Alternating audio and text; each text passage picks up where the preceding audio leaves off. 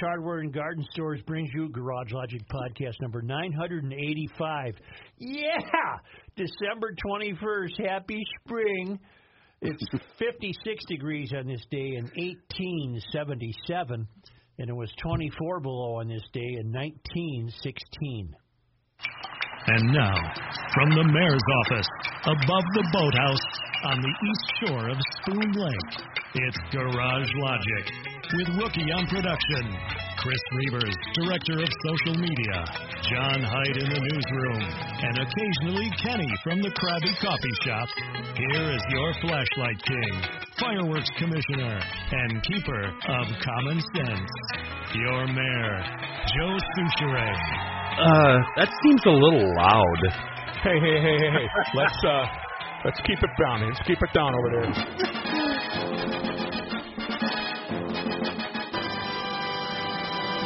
Happy spring, members of the Royal Oh, Order my of the gosh. 21st. I forgot all about that. Normal people are beginning a long series of suffering winter weather, but we, the members of the Royal Order of the 21st, celebrate the arrival of the solstice, and the days getting longer. Imperceptibly they do, but they're getting longer. As loyal 21sters, we will be celebrating the first day of spring at exactly 3:47 p.m. today, the 21st, from our winter retreat here in Orange Beach, Alabama.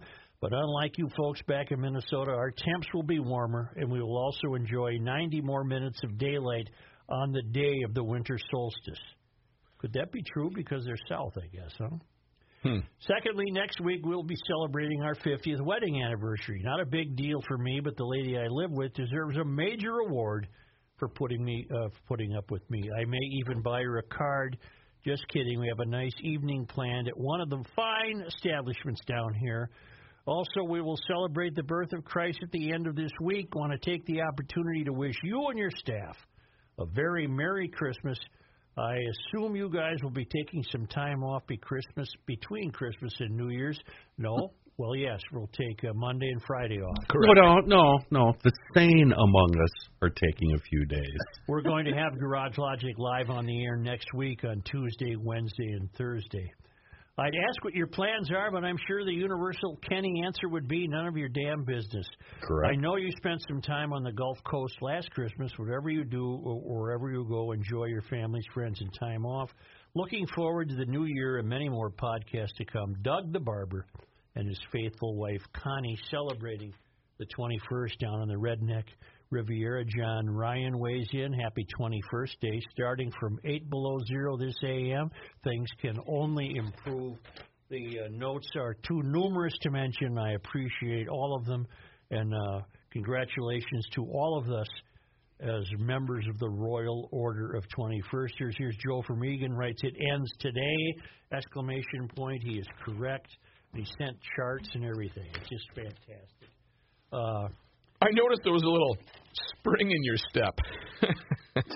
No. Say, boys, See, I'm trying to play Reaver's role here is what I'm trying to do.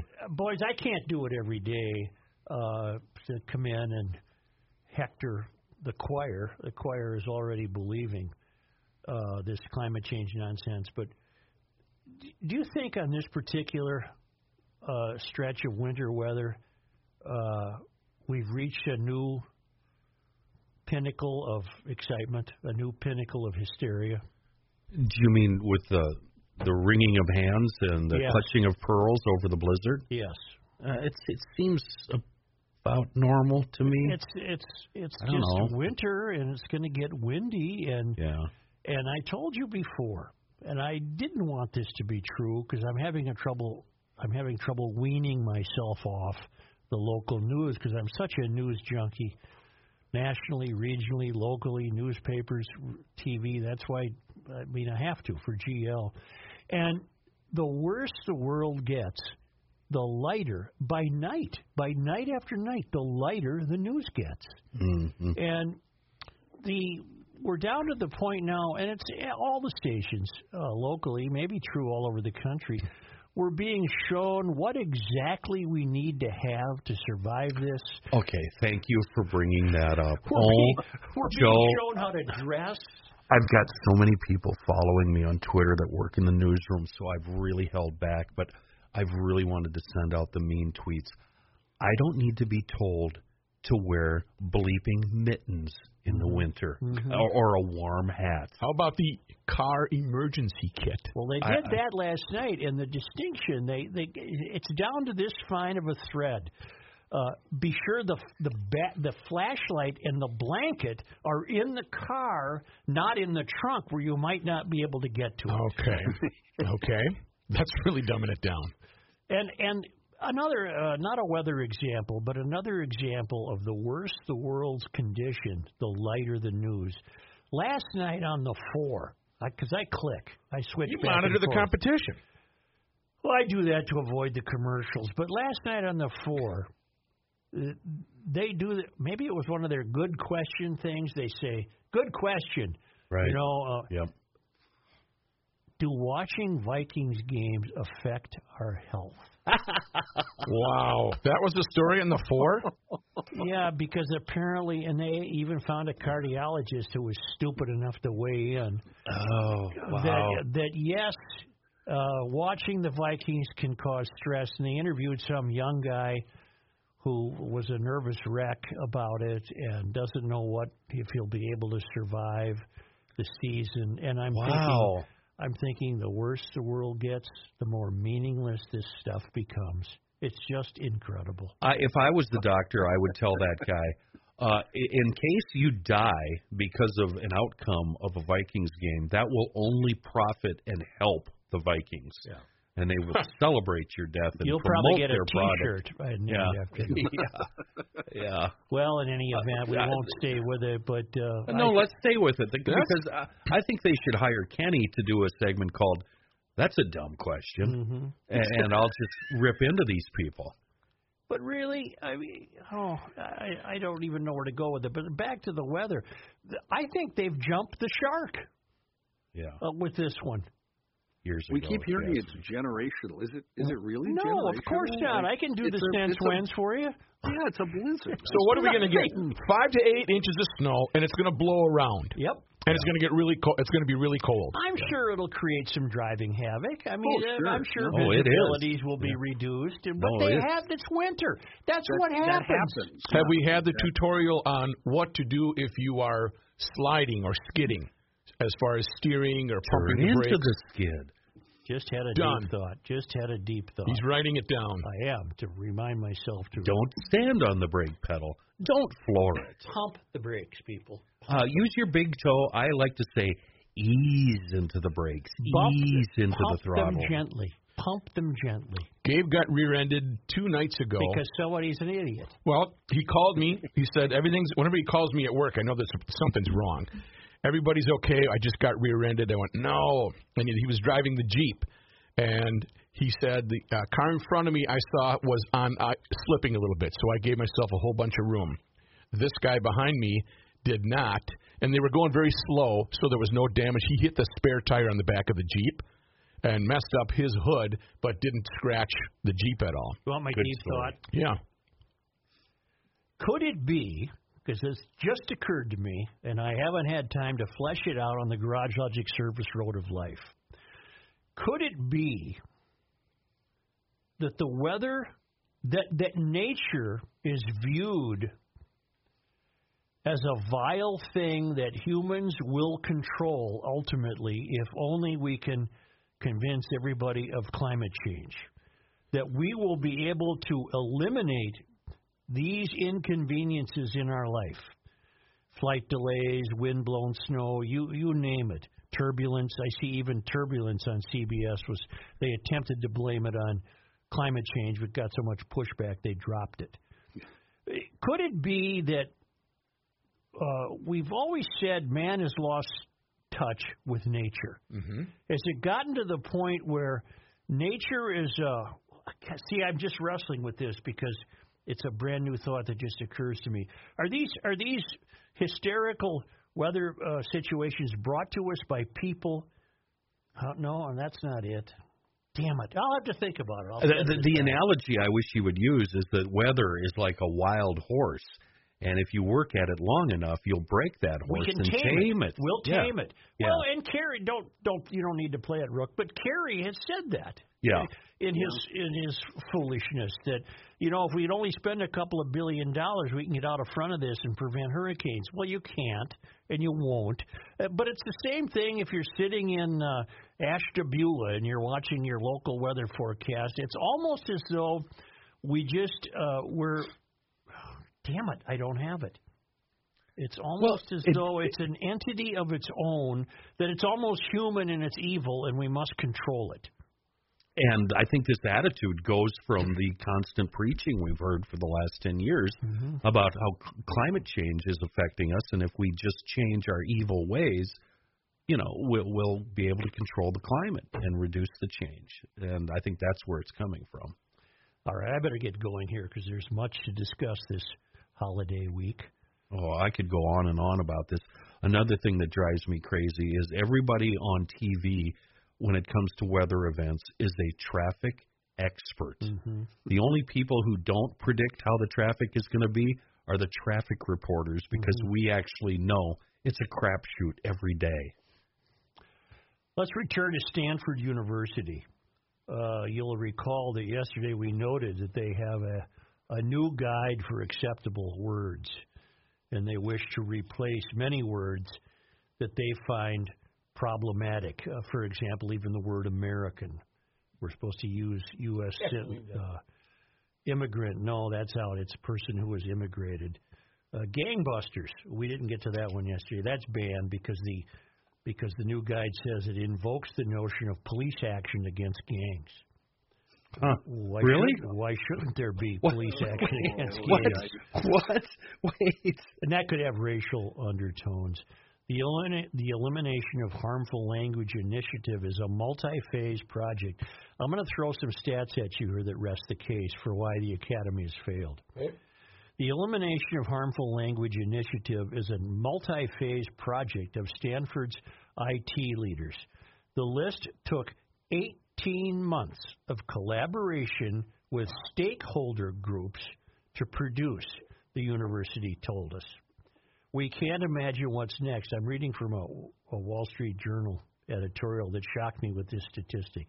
We can't imagine what's next, except that it will surely involve more make work for more administrators, whose proliferation has driven much of the rise in college tuition and student debt. And we had last week the news from Hillsdale College that the reason the failed academy is because of the overwhelming percent of administration that's been hired between 1999 and 2020 compared to students. 1999 and 2020. Okay, 20 plus years. Here it is. Are we going to be shocked? For 16,937 students, Stanford lists 2,288 faculty. And, are you ready? 15,750 administrative staff. There's your answer. It's got to be a typo. No, it's not. What is the duty? And these are all people that call themselves stakeholders, collaborators, visionaries.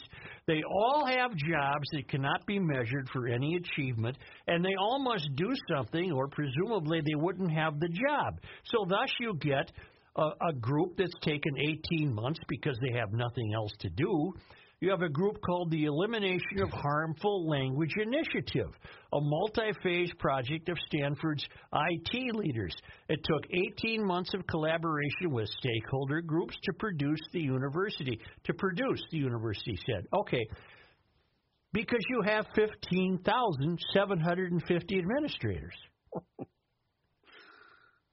And this is part of what those 15,750 administrative staff do. And what they do is worthless. It's not measurable for achievement. It's made up out of whole cloth. It has nothing to do with learning.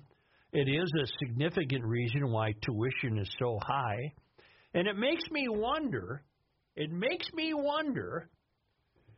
why would the university industry want to share so much money with so many meaningless people?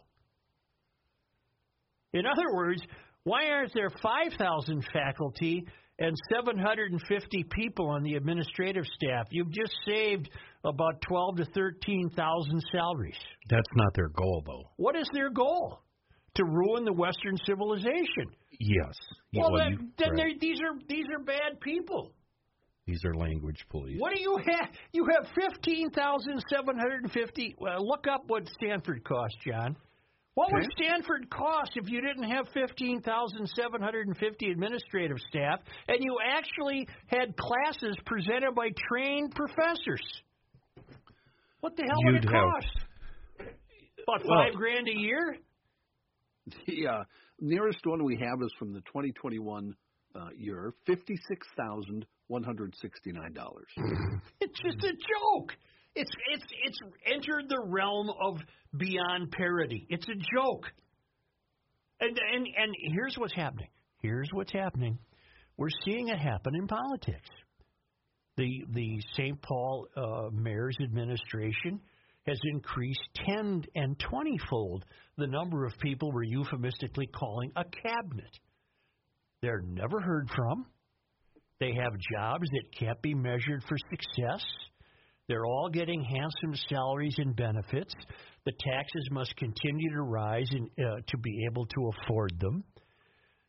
And it's happening. It's happening everywhere. It's happening in the failed. Well, it's happening most principally in the failed academy and the failed political circles. Well, let's talk about the political part, the St. Paul part.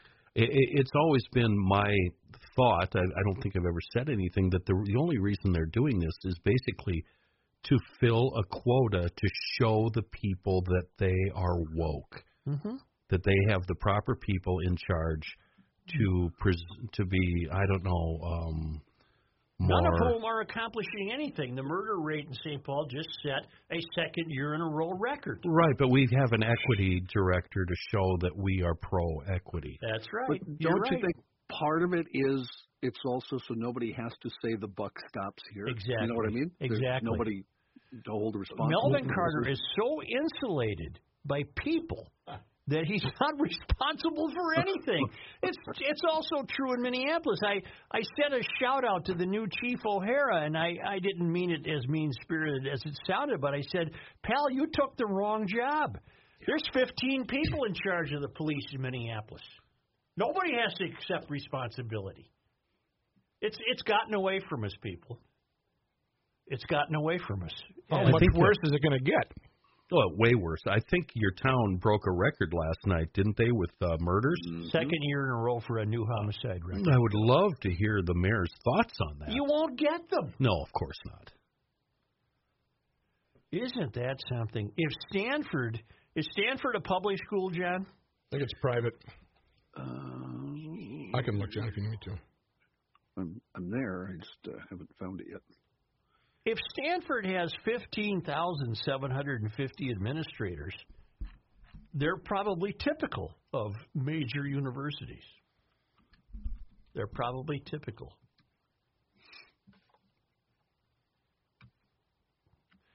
Evidently, it was all too much for some at the school to handle on Monday, meaning 2 days ago, after the index came to light on social media, the Acceptable Language Index. Stanford hid it from public view. Without a password, you wouldn't know that stupid made the list. Well, there's all sorts of things you can't say abusive relationship. I mean, well, you covered a lot of the words yesterday, but I mean, the list is absolutely unbelievable. It's a private research university, right. Stanford. Can you imagine? We could have cured cancer by now for the human race if the academy did not take the drastic turn it has and gone down the road of failure. I'm being deadly serious. We could have cured cancer. If you take the money spent on these 15,750 wasted administrators and put it where it really could accomplish something, you would have had many. You would have had a cure to cancer. You would have saved lives. I guessed 100, by the way. I would have guessed 100 administrators. Well, then you haven't been paying attention at the University of Garage Logic. I thought that was high, though. I really thought it was way too high. This leads me to wonder.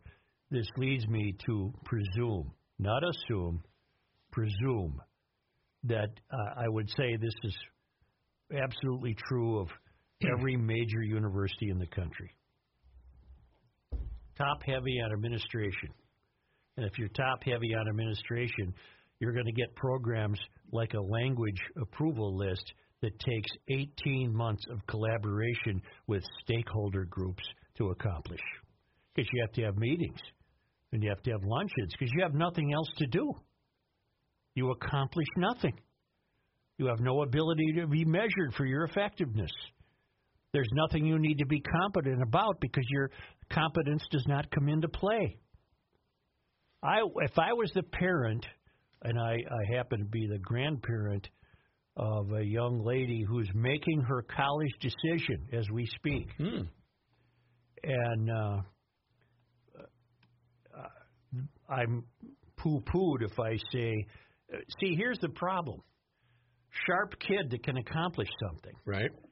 So my role is to at least make sure that she narrows down whatever discipline she wishes to pursue. And then from there, take your best offer. Because she's such an excellent student. Underachiever, huh? That offers are coming in from the school she's applied to. Oh, my. And it could come down to she'll take the most money.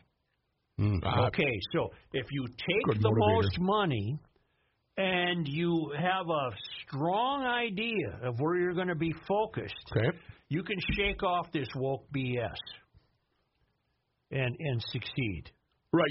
You can overlook that and just pile right through to what your focus is. But if you're a parent of a kid who's going to college just because they think that's the next step in life and they might as well go, I think long and hard about it. I wouldn't waste the money because they're being thrown into the lion's den of nothingness. The academy is so rapidly failed that it's beyond. And I'll get back to one of my original questions. Why do you think they want to share their earnings with 15,750 people who don't accomplish anything? For the same reason they're not altruistic people. For the same reason that the cities and states do it with all the diversity directors and the like. They want to appear to be woke and caring and to pass these mythical tests of acceptance. Exactly. There you go. Yeah. There you go. All right. Well, it's just a real eye-opener for me to see that they have that many. Can I ask you something about your process? How did you come across the Stanford thing? Was it a piece in the Wall Street Journal? No, in fact, the Wall Street Journal, I think I was alerted to the Stanford thing by emailers, but then today I finally got to read yesterday's Wall Street Journal, which was delayed by weather, but it arrived today, and sure enough, there was an editorial. Yeah, it's in the op-ed, and don't they refer to it as newspeak? Yeah, the headline of the editorial is The Stanford Guide to Acceptable Words. Behold the school's elimination of harmful language initiative. Yeah, okay. And I only read it today because we talked about this yesterday, and I'm glad I read it today because it's where I learned that they have 15,750 administrators. We need to make it clear that not all liberals are on board with this. I read a whole bunch of tweets yesterday afternoon from assorted liberals who are absolutely outraged by this, and they pointed out how ridiculous it is. Bert says, I think I can simplify Stanford's valiant effort at lexicographic reorganization. They can take in all their acceptable language and place it under the heading imprecise language. This smacks of someone justifying a useless position at the university. Well, he's right. 15,750 of them. Oh, hey, I seen them spaceman lights in Wisconsin. I was fishing, and they was so bright I almost dropped my dynamite. Nice. Perfect. All right. Let me tell you that. And it's wonderful news. The GLers are really reacting to the ability to run out to your local Home Depot now and get the Gator magnets, the magnetic storage system that is taking the garage by storm. You don't have to limit these magnets to be placed in the garage. They're good for home use.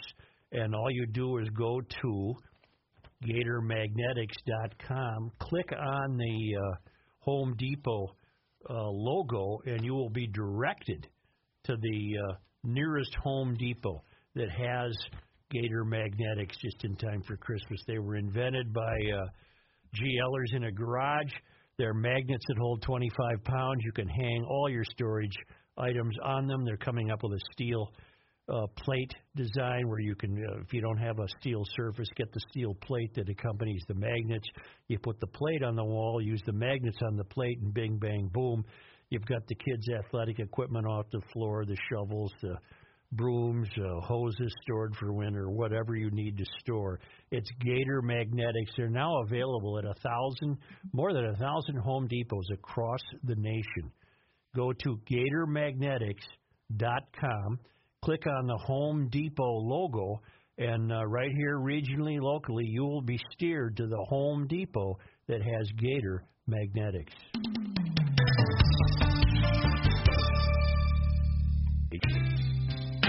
You cannot stop him. He'll just make a move. Joe Souchere.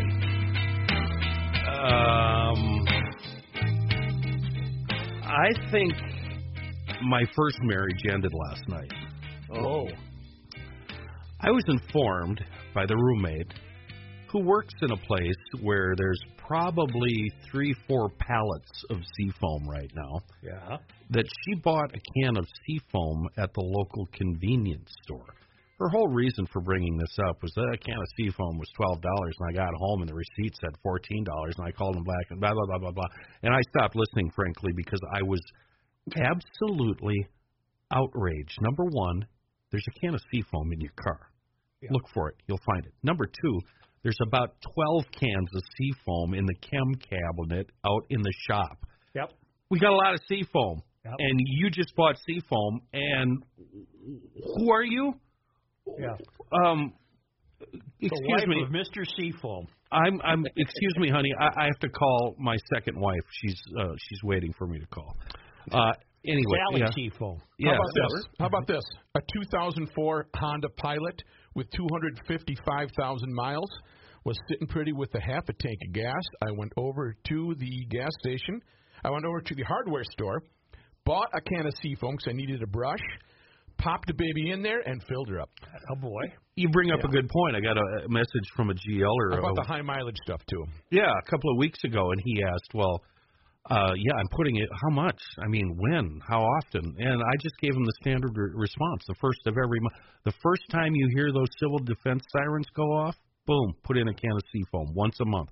You want to know how much? A couple gulps? Whole can. Get it drunk. It'll help. It'll love it. It needs it. And the great thing is that I don't care. I don't care where you are right now. Care. I guarantee you there's a can of Seafoam close by. If you're a GLer, there's one right there in the door pocket, the back seat somewhere. But the Knack Hardware Store, your local hardware store, big box store, convenience store, bread store, bacon store, Seafoam is everywhere. It's a global company, made locally, a worldwide reach, and a wonderful product in a world of bad gas. Seafoam. Apparently, to keep the government open, we've come up with a $1.7 trillion spending bill.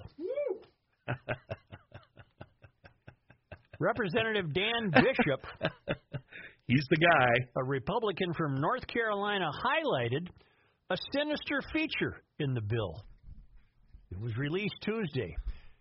That sinister feature allocates funds for reproductive health in areas where population growth threatens biodiversity. Huh? Boy, that's a long way from building a bridge, isn't it? The massive $1.7 trillion bill was released earlier yesterday with the expectations that Congress shall vote on it today.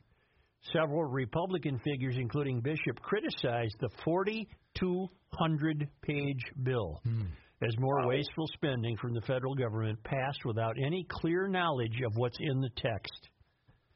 Bishop documented many of the examples, including over $500 million into reproductive health in places that could threaten endangered species.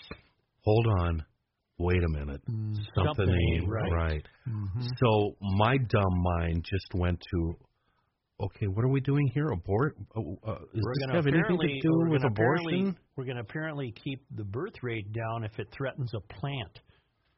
Let me read it here. On a more sinister note, here's at least $575 million more for family planning in areas where population growth threatens biodiversity. Malthusianism is a disturbing anti-human ideology that should have zero place in any federal program, Bishop said. Several Twitter users, God, I hate that, attacked the idea of not only promoting abortions, but appearing to support reducing population growth. Yeah. Spending taxpayer money to save nature by aborting babies is a nightmare. That's somebody tweeted. I don't care who you are. You're just an anonymous tweeter. There's a chilling, but he's right. There's a chilling anti-human synergy between the left's pet projects from throttling energy production and raising the cost of living to outright killing people in the womb. It's all about making fewer, less vibrant, and wholly dependent people. It's truly evil, Minnesota House Representative Walter Hudson wrote. I'm sorry, Minnesota House Representative-elect Walter Hudson wrote. I issue my most sincere apology. Who in the hell is Walter Hudson? We talked about Walter a couple weeks ago. He got in trouble at a forum, and I don't remember why. He said something. I will look it up. Did he speak the truth? Depends on your politics, perhaps. It depends on your own truth. Yeah, exactly. Further proof that leftists believe humans are nothing more than a virus on the earth, Hannah Blue explained. This is profoundly disturbing. Kudos, whoever found it. Heritage Foundation analyst David Ditch said, this is incredibly messed up. Sure, let's protect endangered species, but let's not do so at the expense of people. And all of the people commenting here are of a conservative mind. Right. So apparently it doesn't bother the radical left that this is in the omnibus bill. Bishop also highlighted several other measures in the bill, including the naming of a building after House Speaker Nancy Pelosi, $524 million for a DEI and Structural Racism National Institute of Health subdivision, and the explicit prohibition of funds going to the Customs and State and Border Patrol to acquire, maintain, or extend border security technology and capabilities.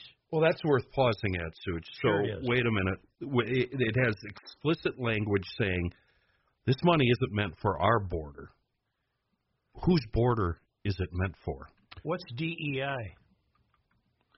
Not sure, but I'll tell you about Walter Hudson. Incoming GOP lawmaker equates vaccine requirements to slavery, according to Bring Me the News a week ago. That's what we talked about. Yeah, and he An got incoming, he's a Minnesota House representative. He's set to take office in the House. Get it. All right, Walter. I'm sorry. Yep. He's the fellow you said contradicted himself. He did. He contradicted himself. Yeah. Bishop, I'll read that again. Let's try to figure it out. Bishop, the rep, also highlighted several other measures in the bill, including the naming of a building after House Speaker Nancy Pelosi. Okay. $524.4 million for a DEI department. John, DEI. I got it. I'm looking it up. And structural racism. $524.4 million for a DEI and Structural Racism National Institute of Health subdivision, and the explicit prohibition of funds going to the Customs and Border Patrol to acquire, maintain, or extend border security technology and capabilities. I think it may be diversity, equity, and inclusion. Does that plug into where? Yes. Okay. But the border item at the same time allocates $410 million towards border security for Jordan, Lebanon, Egypt, Tunisia, and Oman. So we care about their border. But, ... Senate Majority Leader Chuck Schumer was himself questioned by a bill by CNN's Manu Raju on the lack of time Congress members have to read the bill before voting on it. The bill has been carefully worked on by the Appropriations Committee for a very, very long time, Schumer said. I really, really dislike that fellow. Oh, yeah. Most of the provisions were well known weeks and weeks and weeks in advance, and getting this bill done for the American people. You didn't get it done for the American people, Schumer. You got it done for yourself. Lindsey, whatever. Okay, I don't know what the hell's going on. He brings up an interesting point. So basically, generally, he's saying, we know what's in the bill. We trust our people on these committees, et cetera, et cetera, et cetera. We're ready to vote. But aren't they working for us? And we weren't able to look at these items until, what was it, Monday night, middle of the night, early Tuesday morning? They're not working for us. No, they're not working for us. We don't matter. No. And Bishop was fairly outraged and brought up a lot more points. Doomed, we are doomed. I hate to keep waxing eloquently about the new Stephen Hunter book, but it is a great look at the third rail. In addition to being a great Bob Lee Swagger story, it is totally wrapped within the third rail and how they operate. And so far, I haven't come across one word that I doubt as to how they operate. It's just extraordinary how far the political class has gotten away from us, drifted away from us, living on their own third rail of life in America that cannot remotely be identified with the life most of us lead.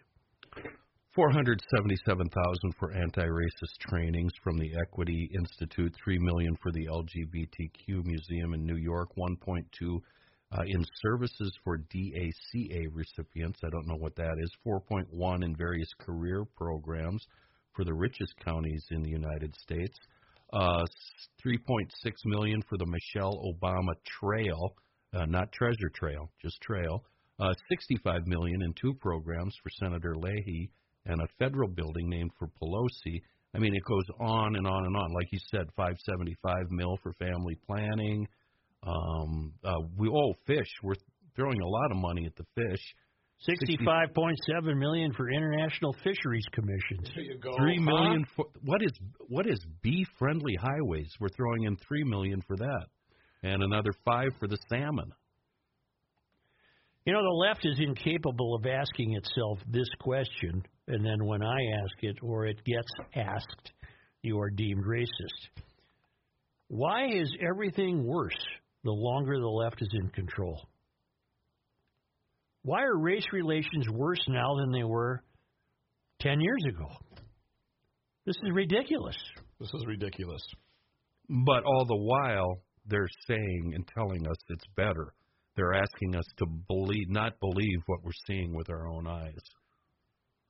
Race relations in the 50s with all the black kids who I went to school with and the black kids who went to school with me were far better than today. How much are you throwing at African-American youth and job training, career training, teaching them skills? How much money there? Oh, nothing? But $410 million for border security in Jordan, Lebanon, Egypt, Tunisia, and Oman. Yep. We're America last. Yep. That's a great way of putting it. The left does not like this country. And Mysterians don't like people. They don't like people. Then leave. Go to Jordan where you're well protected. And all of this works together with everything you previously said about Stanford and the language police and the speaking and everything. It all works. It's all one big program. We have an emergency. I dropped my pencil. He has dropped his pencil to his right. Got it. Snap, crackle, pop. Why don't we take a break and come back with the man who knows it all, John Haidt. John Haidt knows it all? Yes, he does.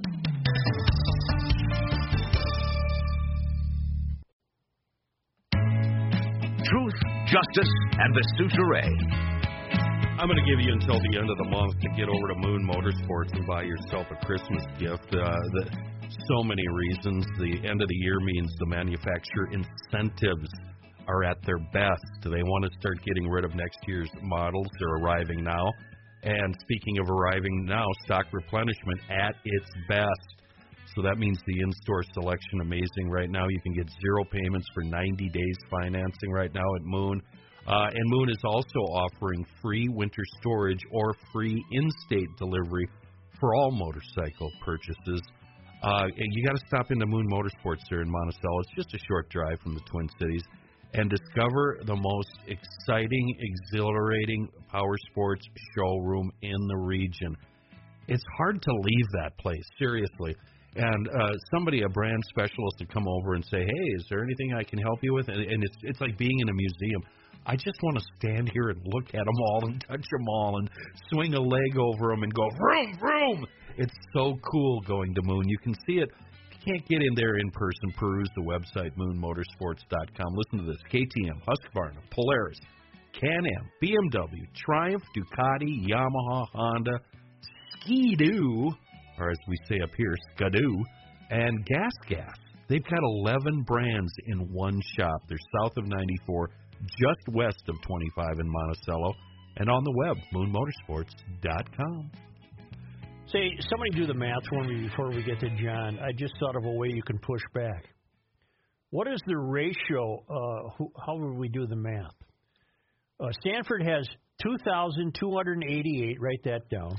2,288 faculty and 15,750 administrators. Oh, we need Reavers for that. What is the ratio of faculty to administrators? That's 17%, Such. 2,288, is that? 2,288 teachers. Okay. 15,750 administrators. It's like 7 to 1, right? I mean, That's 7. Okay. Roughly. Here's a pushback idea. You got a kid going to school. Write the school or call them and get an answer. My child is interested here, as you've noted from her application. She's extremely gifted and very serious about pursuing such and such. I need to know, what is your ratio of administrators to faculty? And then if it's a high number, you want to know why. And what are they accomplishing? That'd be a pushback way for parents who are going to be footing the bill for this BS. What is your ratio of faculty to administrators?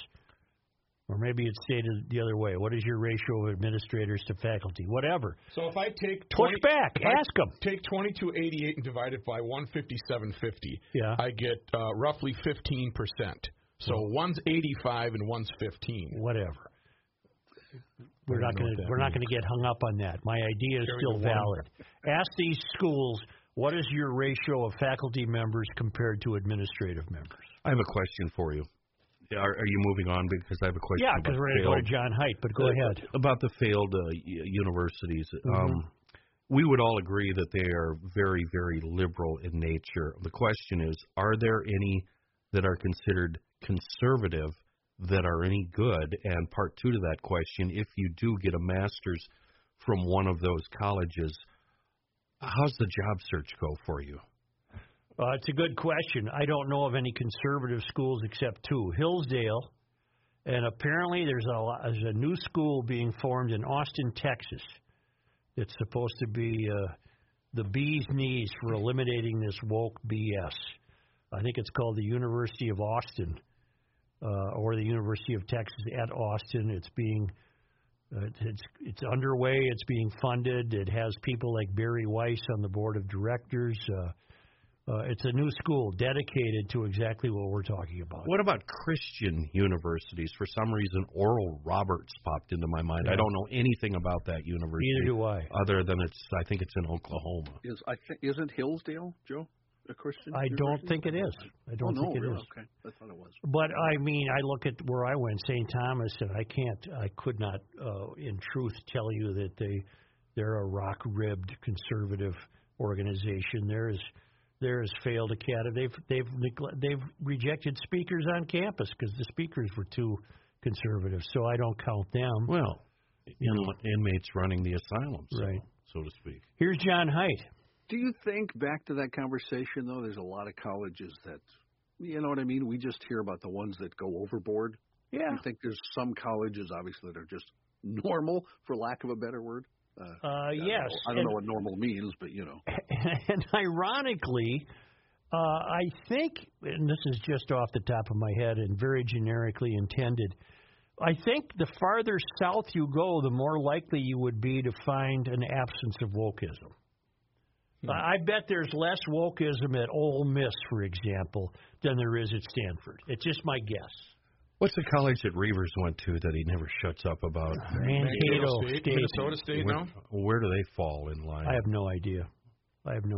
Yes, and same with me. I went to Moorhead, and there's never any news of that sort of thing. Concordia in Moorhead, that's a Bible, right? Lutheran? Yeah. Okay. Yeah. Here's John Height. Thanks, Joe. In the news, the weather. Huh? No, John, it's just a normal winter day. Oh, Joe, a major winter storm and cold blast will be impacting nearly every state in the Union. Oh, boy. And brings what the National Weather Service is calling a once-in-a-generation type event. No way. We've had them already. We had one last winter. No, National Weather Service says this could cripple travel on some of the busiest travel days of the year. It's been happening for thousands of years. The strengthening storm will bring more than a foot of snow and blizzard conditions to parts of the Midwest, as well as life-threatening wind chills for millions. I can continue with this for hours. More than 90 million people are under winter weather alerts. 90 million! More than 87 million are under wind chill alerts. The alerts stretch across 37 states, going as far south as the Texas-Mexico border. Here for us, the Twin Cities metro area, expected to get 5 to 8 inches of snow, with at least half of that falling by tonight. That snow will start blowing around midday Thursday as wind chills drop into the negative 35 to negative 40 degrees range. Make sure, don't forget, to have your blanket and flashlight in the car with you and not in your trunk, just in case you're traveling. Matthew, was it you? For some reason, I've got it in my head. You recently, did you go on a wind chill tirade? Yes. Was that you? Yes, because the national newsmakers, the weather people, strictly post wind chills. They don't post temperatures. I do. Because, again, they're more impressive to people. Much like Such does this whole 21sters thing, and today is the first day of spring, I do not acknowledge either wind chill or heat index. They do not exist in my life. It's hot or it's cold. It's 10 below or it's 100 degrees. Well, this note from Larry Lee is on topic. Last August, I had to get a rental car, and I got a 2021 Chrysler Pacifica Hybrid. I was reading through the owner's manual, and in capital letters it read, "This car will not start at 22 below zero." Oh. Thank you. It was a nice car. After 41 years, DNA evidence has led to the identification of a murder victim. Wait, can we pause a second? Yeah, sure. You know what I do, Such, in days, and it hasn't happened in a long time. Thankfully, I can afford to buy a battery. But in those days of my youth when I could barely get that car started in the morning, she just ran all day because I knew if I turned her off, it wouldn't start. So with the battery, you could have your car in the nice warm garage, your electric car, but then you don't keep it running when you get to work. I turn mine off. Right, but my point is you get to work and you park outside, it's already off. It's not running. What do you mean? It's not running. There's no engine. It only runs when you... Oh, the electric car. You had me lost there for a moment. You turn the key and you press the throttle, and then it's on. Right. There's no way to keep the battery charged. When I was younger, it wasn't the battery, it was tires. I couldn't afford any new tires, so I'd get a flat, I'd get it fixed, I'd fix the tire over and over for 2 years. I had a 69 Pontiac Catalina. I had 5 spares in the trunk, and they were all junk. Like Kodiak? But, Rook, you want to see 2 guys flash back? Ask them about gas line freeze-up. You fellas remember that? Absolutely. Oh, A Christmas Story, remember? Yeah. That son of a gun would freeze up in the middle of the equator in July. I used to buy one of those little bottles of heat pretty much every fill-up and pour it in, remember? Heat, H-E-E-T. You could just as well be urinating in your gas tank. Well, you're all slow to reach maturity. John, continue. Yes, sir.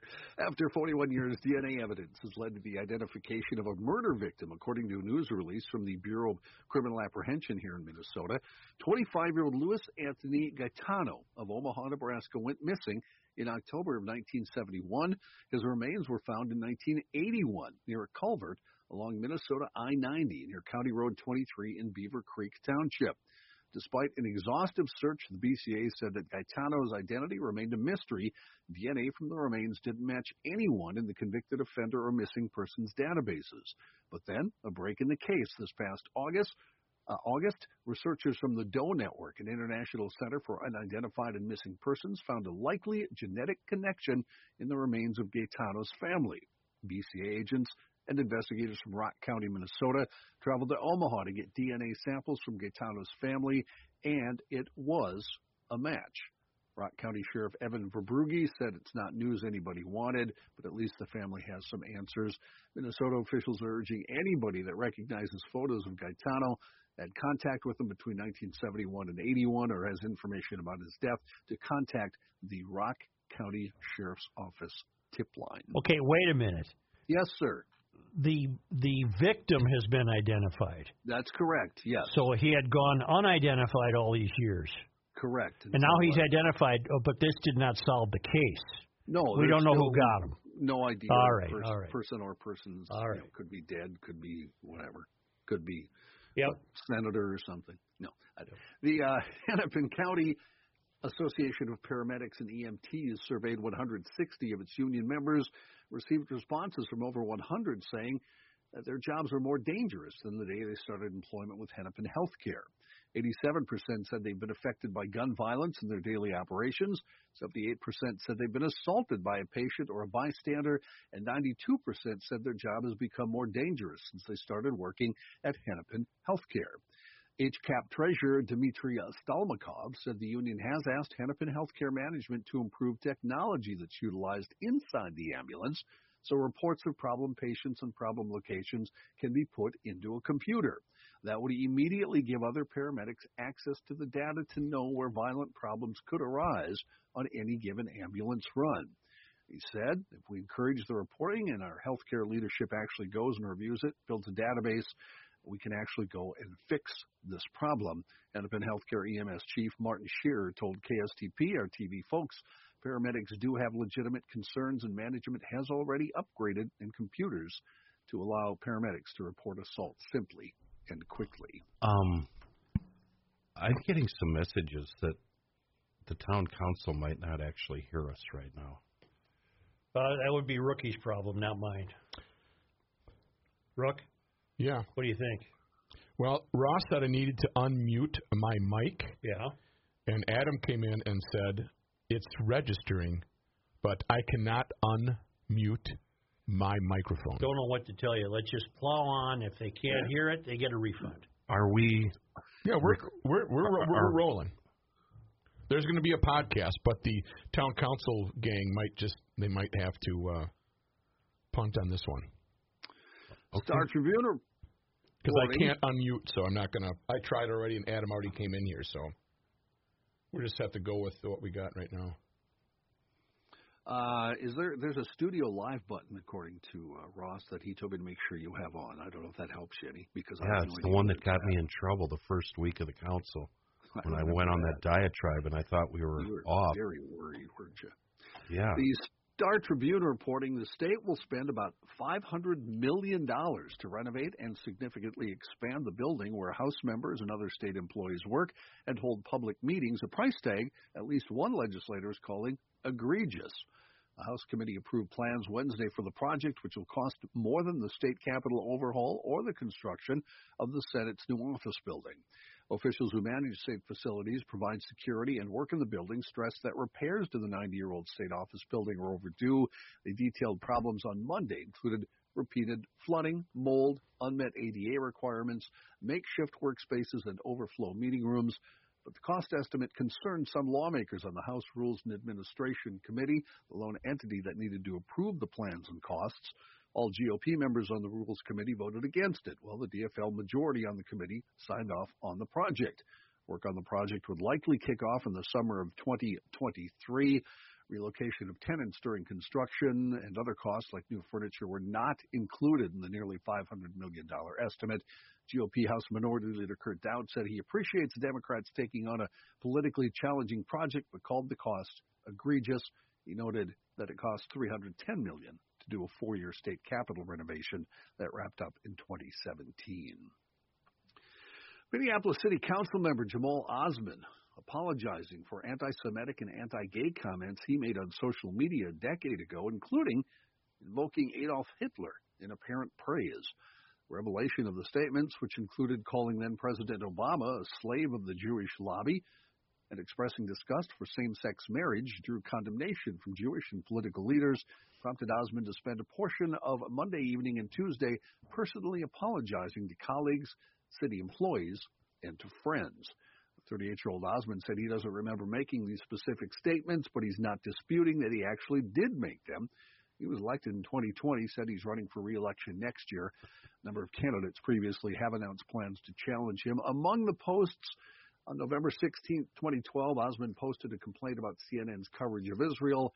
In the comments section, he added a post that's in Somali that translates to, "Where is Hitler when you need him?" In September of 2011, he posted in broken grammar, "We live in the United States of Israel. Nobel Peace, my behind, Mr. Obama vetoing people's rights. He knows what's right or wrong, but he's a slave to the Jewish lobby." In January of 2013, he posted a video labeled "Disturbing New Video of Israeli Jews Assaulting Africans in Tel Aviv on New Year's Eve," commenting, "I can't see why the Palestinians don't want to share land with these dogs." Among the people Osman called Tuesday to apologize to was Minneapolis Mayor Jacob Frey, who is Jewish. And also Andrea Jenkins, who said he sounded sincere and remorseful regarding those comments. He reputed them, like you said, John. My question is, what if this would have been a straight-up Norwegian cracker with blonde hair? I think I can address that via a note from Steve Mulholland, who is a loyal GL listener, and he lives in the belly of the beast over there, Liberal Lakes.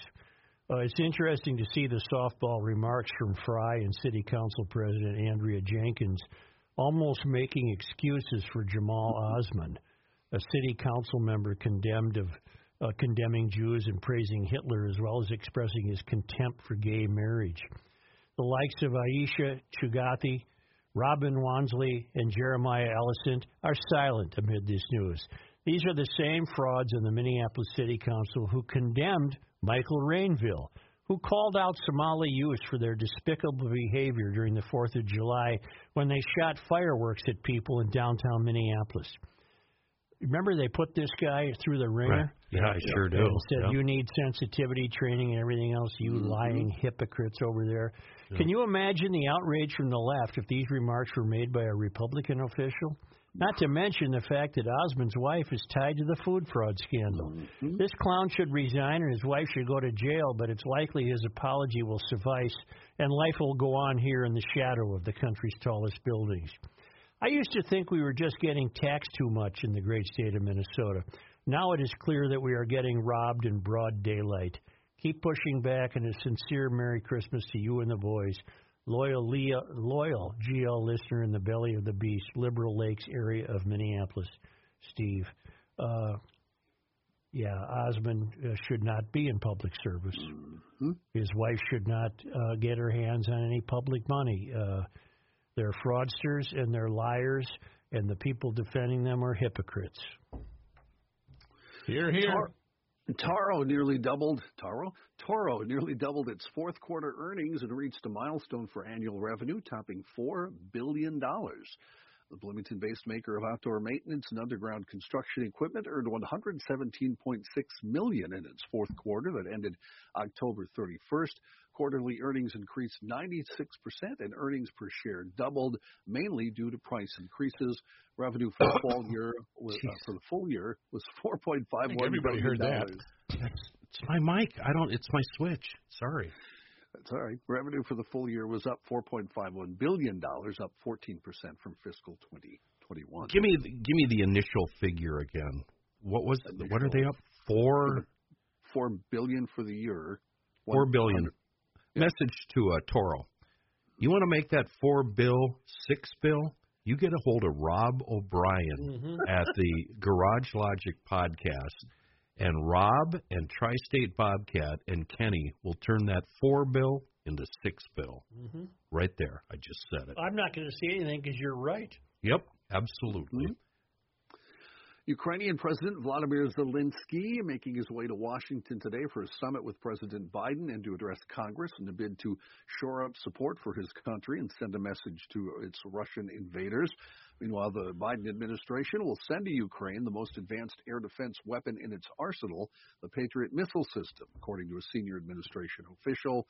This would mark the most significant addition to American military support for the government in Kyiv in months. The Taliban released 2 Americans who had been detained in Afghanistan on Tuesday, including Ivor Shearer, an independent filmmaker who had been held since August. The Biden administration did not confirm the name of either American, but an administration official speaking on the condition of anonymity said that both had been safely taken to Qatar and were en route to being reunited with their families. London's Metropolitan Police arrested a man today who started a fire at the Buckingham Palace's front gates, with footage showing 2 officers tackling the man to the ground. The man, who cannot be clearly seen as the event occurred at night, sets the fire at the foot of the palace gate at about 10 p.m. UK time. As soon as the fire started, one of the officers jumped on the man, pinned him to the ground, and handcuffed him. The fire continued to burn during the whole thing, but authorities extinguished the blaze shortly after the video ended. Scotland Yard, the headquarters for the Metropolitan Police, identified the suspect as a 30-year-old man, charged him on suspicion of criminal damage. His motives remain unclear, but King Charles III has already faced public protests since taking the throne. Charles narrowly avoided a public embarrassment in New York when a 23-year-old threw eggs at him and Queen Consort Camilla. The eggs missed the royal couple, and police immediately restrained the protester. He ain't the same as having the Queen, is he? No. I miss the Not Queen. at all. Not at all. I miss the Queen. Big disappointment. Drug Enforcement Administration on Tuesday said it seized more than 379 million deadly doses of fentanyl this year as the country continues to struggle with an epidemic of drug overdose deaths. The seizures included 50.6 million pills laced with the ultra-deadly synthetic opioid and 10,000 pounds of fentanyl powder, according to the DEA. Opioid overdose deaths rose sharply among teens during the pandemic, largely driven by fentanyl. The seizures announced Tuesday represent just part of the massive flow of deadly illegal drugs flowing into the U.S. last year. U.S. Customs and Border Protection seized 1,825 pounds of fentanyl at ports of entry along the southern border, putting authorities on track to exceed the 11,904 pounds seized during the entire previous year. Using chemicals shipped in from China, the DEA said criminal organizations in Mexico create fentanyl in undercover factories before shipping pills and powder to the U.S. Officials say most of the fentanyl is transported in vehicles and trucks as they cross points of entry. It's also where most of the seizures have been made. And thank you. And Biden and Harris went on to say what? What did Schumer say? What did, yeah, exactly. Nobody's saying jack. You don't want to deal with these people. So I'm going to tell you that one of the most well-known law firms in the metro in western Wisconsin, Eckberg Lammers, has served the legal needs of individuals, businesses, and municipalities for more than 70 years, and they can help you with your personal estate and succession planning, but they really excel in other areas as well: business law, business succession planning, and commercial real estate. Small business owners, listen up. The state will eat you alive. You got a plan for transition of your ownership interest. You've worked too hard to build that business into what it is today. You need to develop a plan to maintain operations and qualified management when you decide to sell or retire.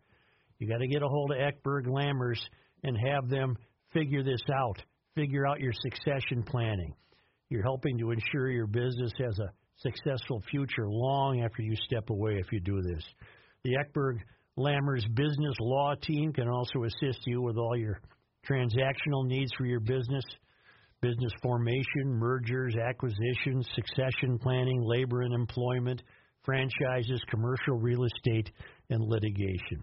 You don't want your stuff to end up in the hands of the courts. Talk to Eckberg Lammers today about your business. Call Eckberg Lammers at 651-439-2878.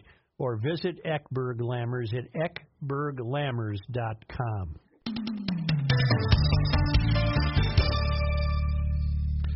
And it's the Rook here. I was taken to task by a listener, and I don't often like that to happen, but you know what? It did happen. And I'll tell you who it was. It was Beth G., and she said to me, "Hi, Rook. You have failed to mention that each spiral light candle is really 2 candles in one. As the candle burns in a spiral motion, the melting wax falls into the center. Once the spiral part is finished, you are left with the short pillar candle to enjoy. I highly recommend the Christmas Evergreen scent. It is wonderful. Love the show. Merry Christmas from Beth G." Well, Beth G., you are correct. They do have a wonderful scent selection. And you know what? It's very entertaining to see those candles in motion. And I did neglect to say that, so thank you for doing my ad for me. Go to SpiralLightCandles.com, just like Beth did, and you'll see many different sizes, colors, scents, etc. If you're looking for the perfect post-Christmas gift, because it's too late now, baby, you would want to check out the Cylinder Index candle. It smells like a wonderful used garage. It really smells good, and it's great for that garage logician in your life.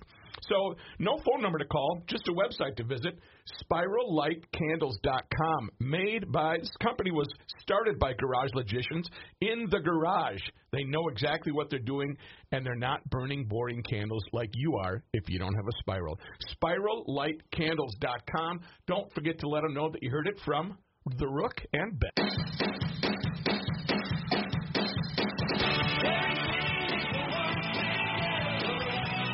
Latte Schmate. Here's Joe Souchere. Who did?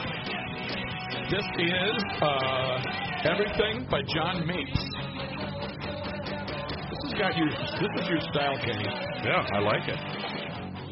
Say, the book Targeted that I'm reading by Stephen Hunter. I said an emailer alerted me to that. That was Brad in Bloomington. Hail the Flashlight King. I was honored to hear you talk about the emailer that turned you on to the new Bob Lee Swagger book.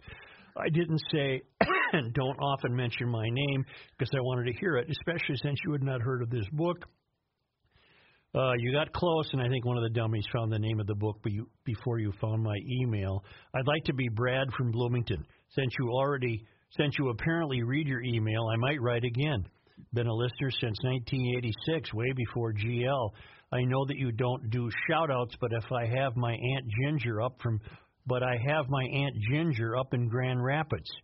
She knew Amy very well. Remember Amy? Had more than that? Yeah. She's a huge fan. We'll talk about GL all the time. She'd be thrilled. Looking forward to your updated Author's Corner. I've read so many of your favorite authors. Well, hello, Aunt Ginger, and thank you to Brad for that recommendation. And a quick note from... if you want to send an updated picture of Amy, that's fine. How's she doing? Did you just do a shout-out? No. I don't think so. But that's what Ginger wanted, though. But that's what she wanted. Okay, all right. Sorry, Ginger, no shout-out. Just something for you to think about before we gather again tomorrow. This is from Jordy. This is truly amazing, but it goes a long way to answering a lot of our questions. Just 18% of U.S. households are nuclear families with a married couple and children. 18%? 18%. Wow. Down from about 40% since the 1970s and the lowest since 1959. The Census Bureau's count showed that 17.8% of the United States' 130 million households featured married parents with children under the age of 18. Holy mackerel. That deserves some in-depth talking. I agree. I mean, just on the surface, you could start blaming people, but, sometimes it just don't work out. Yeah. This day in history has a club that I dearly would love to have belonged to. What is that? Only because they come to us all the way from Marloth Park in Mpumalanga, South Africa, from the Traveling Lymans at worldwidewaftage.com. It was on this day in 1885. This is December 21st. The Nushka Toboggan Club was formed. Oh. To promote the St. Paul Winter Carnival, the club sponsored toboggan slides on Crocus Hill, snowshoe hikes to Miriam Park, and parties on Washington's birthday. Nushka means look in Anishinaabemowan, the Ojibwe language. I would love to have belonged to the Nushka Toboggan Club. That would be neat. I bet they had some cool stuff. I just did a quick count. I have 5 pairs of snowshoes. Oh boy, they make neat decorations. No, Yeah, they get used. Oh, I don't know how to use them. I think well, you just walk. I should have a GL staff outing on snowshoes. Wouldn't that be fun? Yeah, I would let me know how that goes. I would love to see you on snowshoes. On this day in 1998, 12/21. television's original Betty Crocker. I bet no one can name her real name. Marge Simpson. Adelaide Hawley Cumming. I could not. Died in Seattle. Cumming starred in the Betty Crocker Show beginning in 1949 and remained General Mills' advertising icon. That gets one of these deals. She remained General Mills' advertising icon until 1964, after which she taught English as a second language in Seattle. So apparently the role of Betty Crocker did not enrich her to the point of becoming independently wealthy. Either that or she was just a good charitable soul, and she resumed working as a English as a second language teacher in Seattle. Thank you, GLers. I hope we all survive the weather forecast. I might have thrown both Rookie and Reavers under the bus on Twitter. And Rook, the GLers are ganging up on you right now. No, that's and fine. Thick skin. They're mad because this is one of the most important days of the year for Garage Logic. Yeah. 21st. Absence makes the heart grow fonder. Adelaide got canned, by the way, just so you know. Got what? Canned. Oh. Canned by General Mills. So is it the most important day of the year because it's the 21st? Yeah. Was she caught smoking a doobie with the Pillsbury Doughboy? What do you think, folks? He's going to say the same stuff he says every December 21st, right? Wah, wah, wah, abnormal people's days are longer. 21st. That's pretty much it. Oh, sorry, you're going to have to go old school and listen to the podcast, people. Pod MN, of course, and subscribe to us on YouTube. Thanks, Ross. Super job.